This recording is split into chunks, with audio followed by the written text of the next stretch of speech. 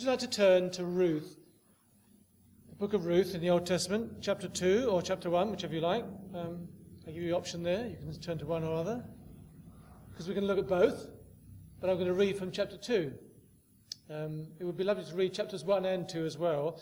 I was already scheduled to come next week and have the joy of coming on our monthly visit once this month, but I have the additional joy of coming this week as well. So I thought we'd look at the person of Boaz in the book of Ruth over 2 weeks. So we won't deal with the whole book in one go, but look at the story of Boaz in the book of Ruth over this week and next week. So let me give you the story so far in Ruth 1, and then we'll read from chapter 2. It's set in the book of Judges, a depressing time of Israelite history, and a guy called Elimelech takes his family, his wife and 2 sons, away from Israel because there's a famine. The land flowing with milk and honey is now a dust bowl because of disobedience. If you read the book of Judges, you know what happens in those things. Instead of staying around, he goes and takes his family to a nearby country where the grass is obviously looking a lot greener over Moab way. However, to save his family that pain, he stays there and he dies, and his sons, who marry Moabite women, Orpah and Ruth, also die. Naomi hears that things are going better in Israel, so she heads back, but says to her daughters-in-law, look, I've got nothing for you, so you're better off here with your families. Orpah decides to return to her family, but Ruth says, no, I've become part of your family, so I want to stay part of your family. Where you go, I will go. Where you stay, I will stay. And so Ruth and Naomi arrive back in Bethlehem at the time of the barley harvest, just as it's beginning. Chapter 2 then, verse 1. Now Naomi had a relative on her husband's side from the clan of Elimelech, a man of standing whose name was Boaz. And Ruth the Moabitess said to Naomi, let me go to the fields and pick up the leftover grain behind anyone in whose eyes I find favour. Naomi said to her, go ahead, my daughter. So she went out and began to glean in the fields behind the harvesters. As it turned out, she found herself working in a field belonging to Boaz, who was from the clan of Elimelech. Just then Boaz arrived from Bethlehem and greeted the harvesters. The Lord be with you. The Lord bless you, they called back. Boaz asked the foreman of his harvesters, whose young woman is that? The foreman replied, she is a Moabitess who came back from Moab with Naomi. She said, please let me glean and gather among the sheaves behind the harvesters. She went into the field and has worked steadily from morning till now, except for a short rest in the shelter. So Boaz said to Ruth, my daughter, listen to me. Don't go and glean in another field, and don't go away from here. Stay here with my servant girls. Watch the field where the men are harvesting and follow along after the girls. I've told the men not to touch you. And whenever you're thirsty, go and get a drink from the water jars the men have filled. At this, she bowed down with her face to the ground. She exclaimed, why have I found such favour in your eyes that you notice me, a foreigner? Boaz replied, I have been told all about what you have done for your mother-in-law since the death of your husband, how you left your father and mother and your homeland and came to live with a people you didn't know before. May the Lord repay you for what you have done. May you be richly rewarded by the Lord, the God of Israel, under whose wings you have come to take refuge. May I continue to find favour in your eyes, my Lord, she said. You have given me comfort and have spoken kindly to your servant, though I do not have the standing of one of your servant girls. At mealtime, Boaz said to her, come over here, have some bread and dip it in the wine vinegar. When she sat down with the harvesters, he offered her some roasted grain. She ate all she wanted and had some left over.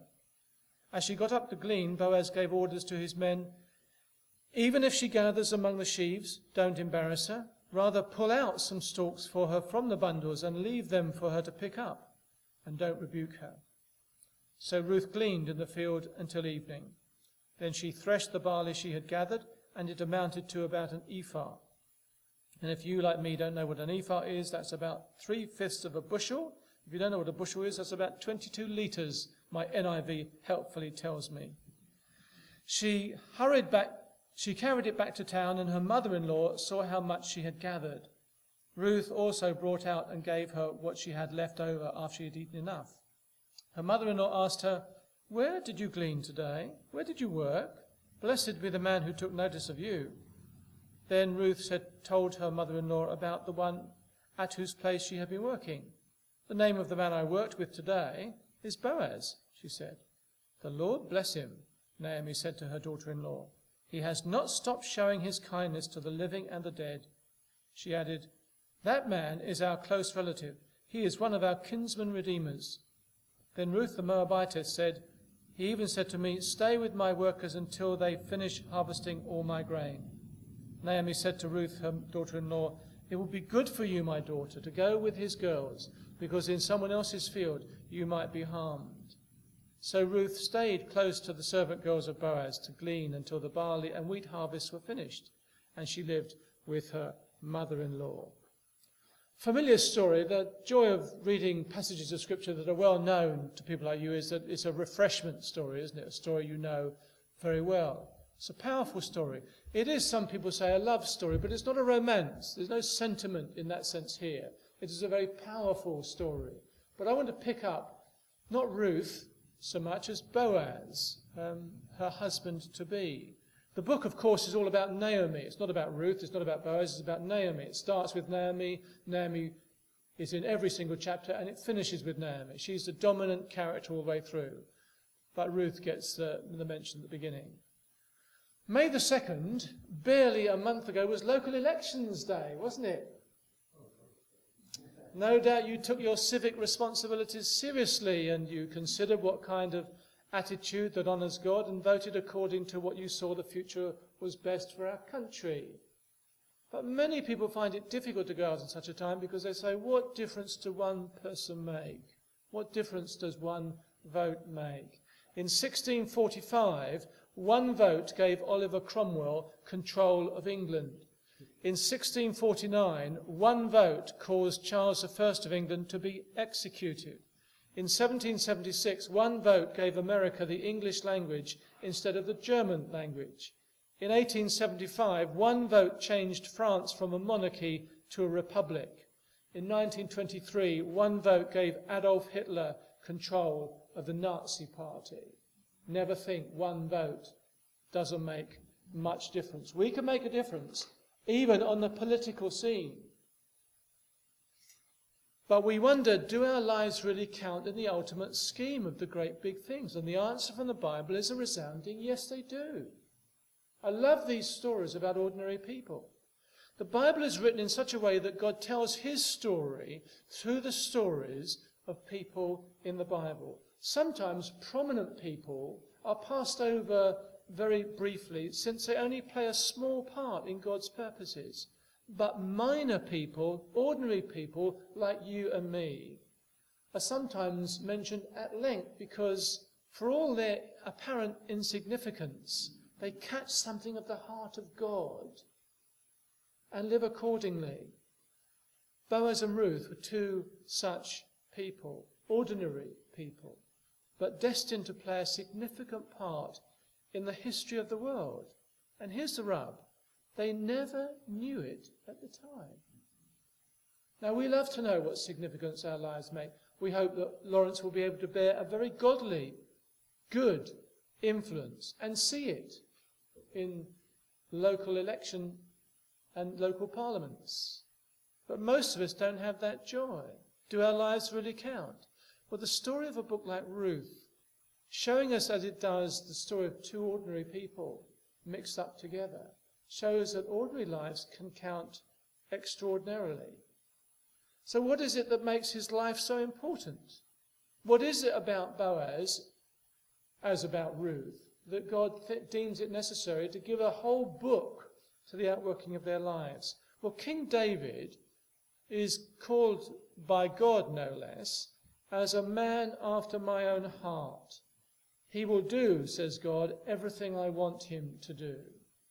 And on that definition of a man after my own heart, if that's a correct understanding of that verse, and I'd suggest to you that Boaz also is a man after God's own heart, because as I will hope to show you over today and next week, he's a man who does what God wants him to do. Not in extraordinary ways, that's the whole significance of his life. In the ordinary round of routine stuff that people get involved in life.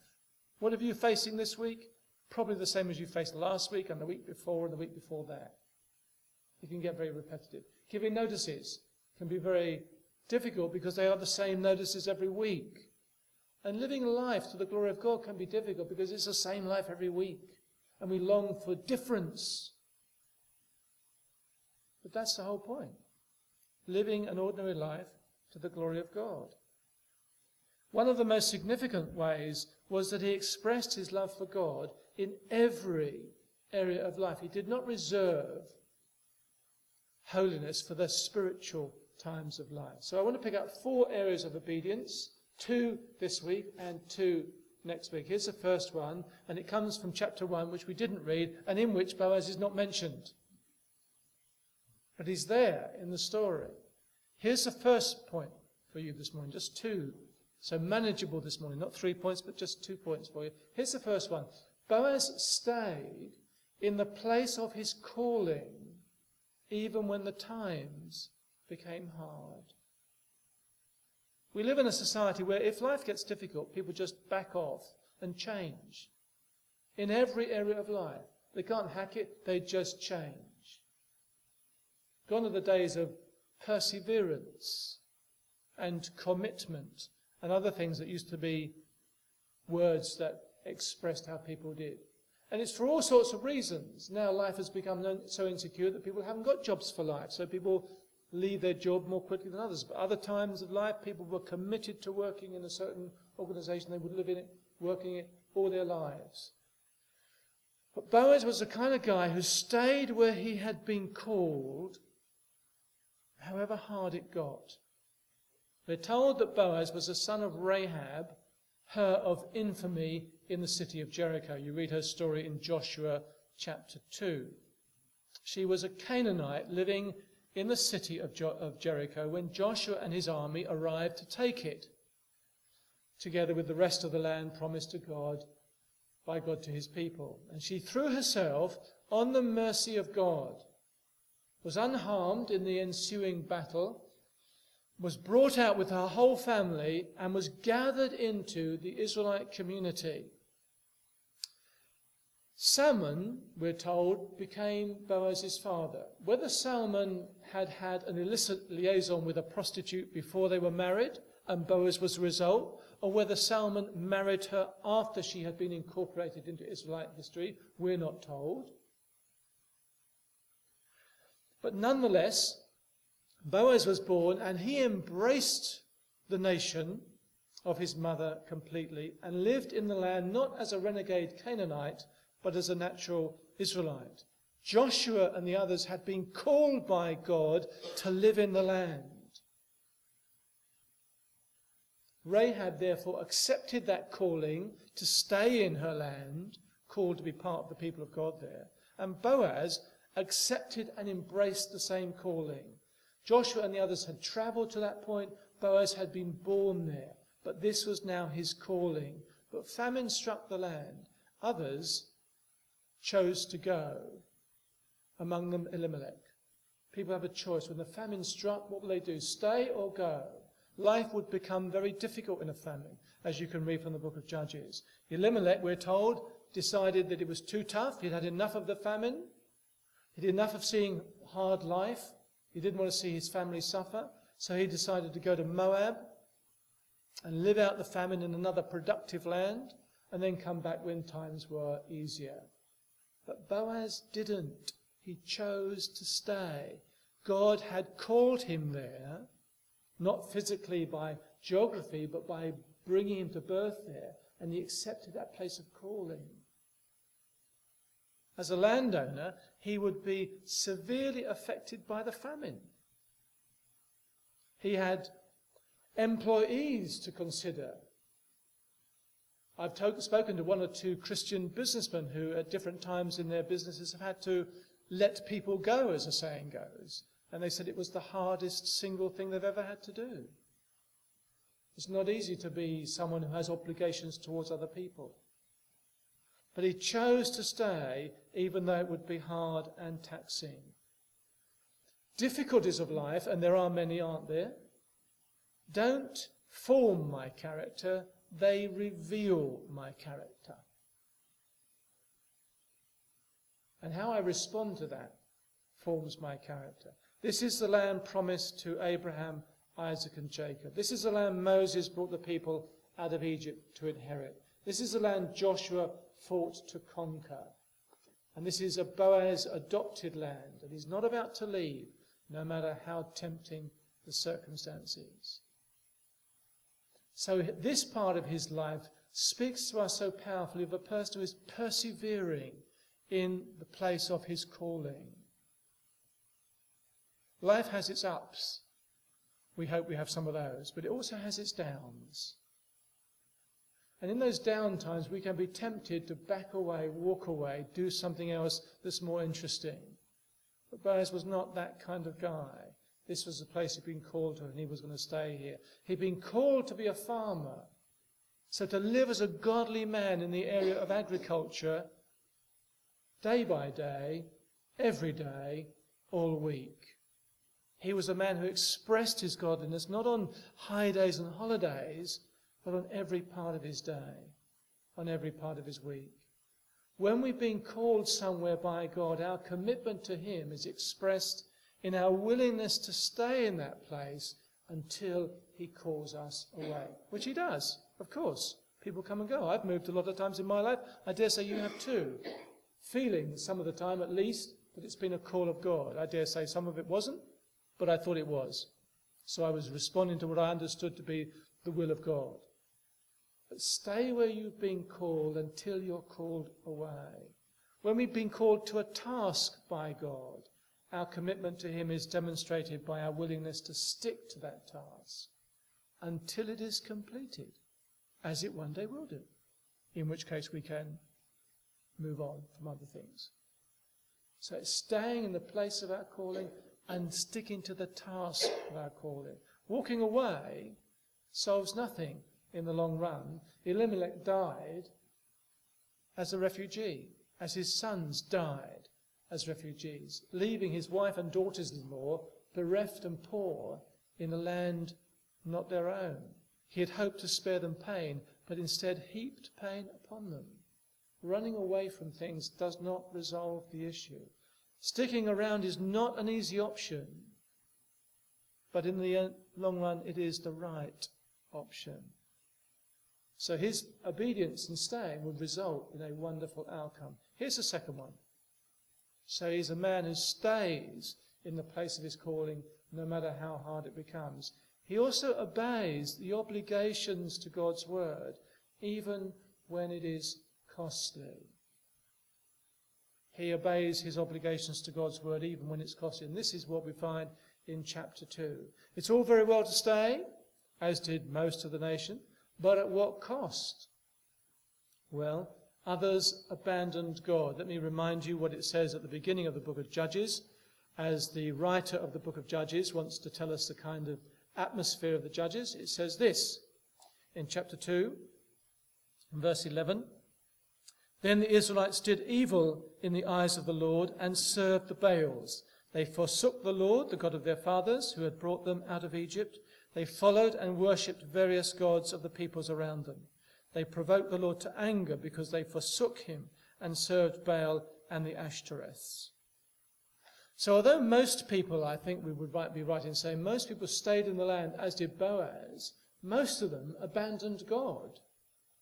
As times got harder, they turned away from God and served the Baals of the people round about. They just wanted to do the easy thing. But Boaz was not made of that sort of stuff. So while the book of Ruth shows us that there are exceptions, I guess we have to understand that they were in the minority. So far from living a distinctive lifestyle, the people are now living a lifestyle that is identical to the people around them, choosing the easy route of compromise and idolatry. But Boaz keeps faith with God. And this is the way the stories are written. We're not told this in black and white terms. The writer assumes we know these things. He doesn't say Boaz did this because it says in Leviticus that he should have done it. and therefore he did this the next day, because it says in Deuteronomy he should have done it. It doesn't say that. The writer assumes we read Deuteronomy. He assumes we read Leviticus. He assumes we know what Boaz should do. So as he tells us what he does, we join the dots together and see this man living a godly life. The law, if you read it, and you find it given in both Deuteronomy 5 and following, and Exodus 20 and following, much more than the Ten Commandments.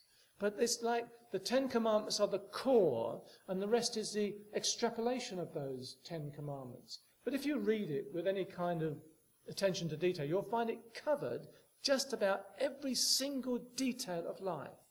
There was no aspect of life, of any kind of life, that was outside the scope of God's interest. At no point could Israelites say, well, how I build my buildings doesn't matter to God. How I look after my animals doesn't matter to God. Because the Lord told them that it did. Even to the point where it said, after 6 years, you let your land lie fallow. Give it a rest. I will make sure you'll have enough food, but you let the land lie fallow. They never did it. So the land had to be given its Sabbath years many years later, when the people were taken physically from the land. And for 70 years the land had its Sabbaths. God says, I wanted you to give the land Sabbath. Even in the way they cared for the ground they lived on was a matter of concern to God. So there was no spiritual or sacred divide. Nothing was outside the scope of God's interest. Now this means that this is costly to Boaz, because in the light of the recent famine, there's less to go around. But as a landowner, he was obliged by the law to ensure he did not harvest his fields in such a way that nothing was left behind. He was obligated by the letter of the law to leave some for those who had nothing, which included the widow, the orphan, and the foreigner. And of course, Ruth comes into two of those categories. He's commanded to ensure that at harvest time he left some gleanings for the alien and the poor. He was obliged to be open-handed towards the poor. Don't you be grasping, says the law, and hold it all to yourself. You be open-handed, generous-hearted towards others who have less than you. Now, I don't want you to go away with the impression that Boaz was doing it out of a sense of obligation. Not far from it. Because first thing you hear Boaz say, and that's always a key in a story written in the Bible, the first thing that anyone ever says is very significant. And the first thing he says is in verse 4, chapter 2. He says, the Lord be with you. That's his first opening statement as this chap records this book. And it tells us the character of Boaz. This isn't a man who keeps the letter of the law because he has to. This is a man who keeps the spirit of the law because he wants to. He wants to honour God. So that even in the way he greets his workers, the first thing he says is, the Lord be with you.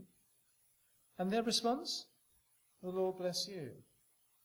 This is a man who knows how to look after his workers, who brings, as it were, his godliness into every area of life, not least the relationship with those people who actually he pays to work for him. He's concerned about people. Whose young woman is that, he says? Why would he care about who's in his field? He's a landowner. That's a foreman's job. But he cares about the people. He wants to know who she is. And he gets a response from a foreman who's found out. Because the foreman knows what his boss is like. He knows his boss will want to know who this woman is. So he's found out about her. This speaks of a very rich relationship. He goes far beyond what the law requires, offering Ruth not just the gleanings, but when it comes to lunchtime, a lunch as well, and a ready supply of water anytime she wants, and goes beyond it and says, even when she's picking stuff up from round the stooks of corn, you make sure she's got something to pick up, that she's not run out. This is a generous-hearted man who's fulfilling the obligations of the law, not because he has to, but because he wants to, because he wants to bring honour and glory to God. So you read that, and it's a lovely chapter to read, isn't it? This man who cares about the weak and the poor. A man who himself is probably wondering how it's all coming together. Well, okay, the famine's over now. The harvest is coming, and everything's good and fine. But who knows when the next famine might be? And Jesus will tell a story later on about a rich man who has fantastic resources, who has a very good harvest, even better than usual, who wants to put it all in his barns, not share it with others, but all in his barns to keep him against a rainy day. He does it very selfishly, and he used him as an illustration of a foolish man. Now, clearly, Jesus wasn't just dreaming that kind of person up out of his head. There were those kind of people, stockpiling it. The more they have, the more they want. But Boaz was not that kind of guy. He had been blessed by God, and he wanted to share those blessings with others. He was obliged to do this by the law, but he wanted to fulfill it because of the Spirit of the Lord. He wanted to do what God would do. This is a man who knew how to honor God in his ordinary relationships. Here's a little something from Mother Teresa. You remember her? Speaking about service, she said this: people are unreasonable, illogical, and self-centered. Love them anyway. If you do good, people will accuse you of ulterior motives. Do good anyway. If you are successful, you win false friends and true enemies. Succeed anyway. The good you do will be forgotten tomorrow. Do good anyway. What you have spent years building may be destroyed overnight. Build anyway. People really need help, but may attack you if you help them. Help people anyway. Give the world the best you have, and you will get kicked in the teeth. Give the world the best you have anyway. There's a woman who served not because of the benefits that would accrue to her, but because it came from a heart that just wanted to love God. I feel tempted to go on with the other bits of Boaz, but we've left his life hanging in the balance. We'll stop there. This lovely guy, and Boaz is one of my heroes of the Bible, when an ordinary man living out an ordinary life will bring about an extraordinary outcome about which he will never know in this life. So as you head off into another week, which is probably much the same shape as last week was, as you cover much the same stuff as you did last week, and you wonder, is it always going to be like this? You can live those lives to the glory of God in the ordinary way. But God will gloss over the histories of kings, but pick out ordinary people and say, these lives really matter to me, as people live out ordinary lives to the glory of God. So do what you face this week with an eye to worshipping God. Serve him with gladness. Become mighty men and women of God in whatever area of life. And whether you see the benefit or ever see the benefit or other people see the benefit is really neither here nor there. Serve the Lord with gladness and let him take joy in what you do. And as you do what you do, don't do it just because the Lord's told you to do it and therefore you must do it. But do it because this brings pleasure to God. Pleasure and honor to God. Little boy playing football at school with his friends against the other team, 10-year-old boy, scores a goal and immediately looks up and says, "Look, Lord Jesus, look, I scored!" There's a kid who knows that God is interested in everything about life. Let me pray.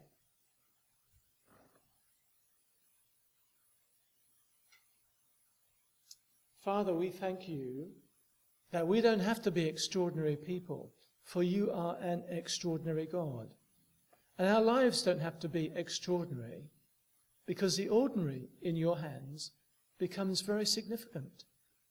So as we face things today, many of which we faced before, as we go through routine matters, many of which we've gone through before, and perhaps face things that we'd rather not face this week, we ask that with the filling of your Spirit, being as full of him as we possibly can be, living the life that Jesus has given to us, this life that is life indeed, life in all its fullness, we may be able to live to the glory of God. Help us, Lord, to transform even the most mundane thing this week, into an act of worship to you. That whatever else may be the outcome, we bring pleasure to you, not only by what we do, but by the attitude in which we do it. So let us, Lord, serve you with gladness this week and bring joy to your heart and blessing to others. In Jesus' name, amen.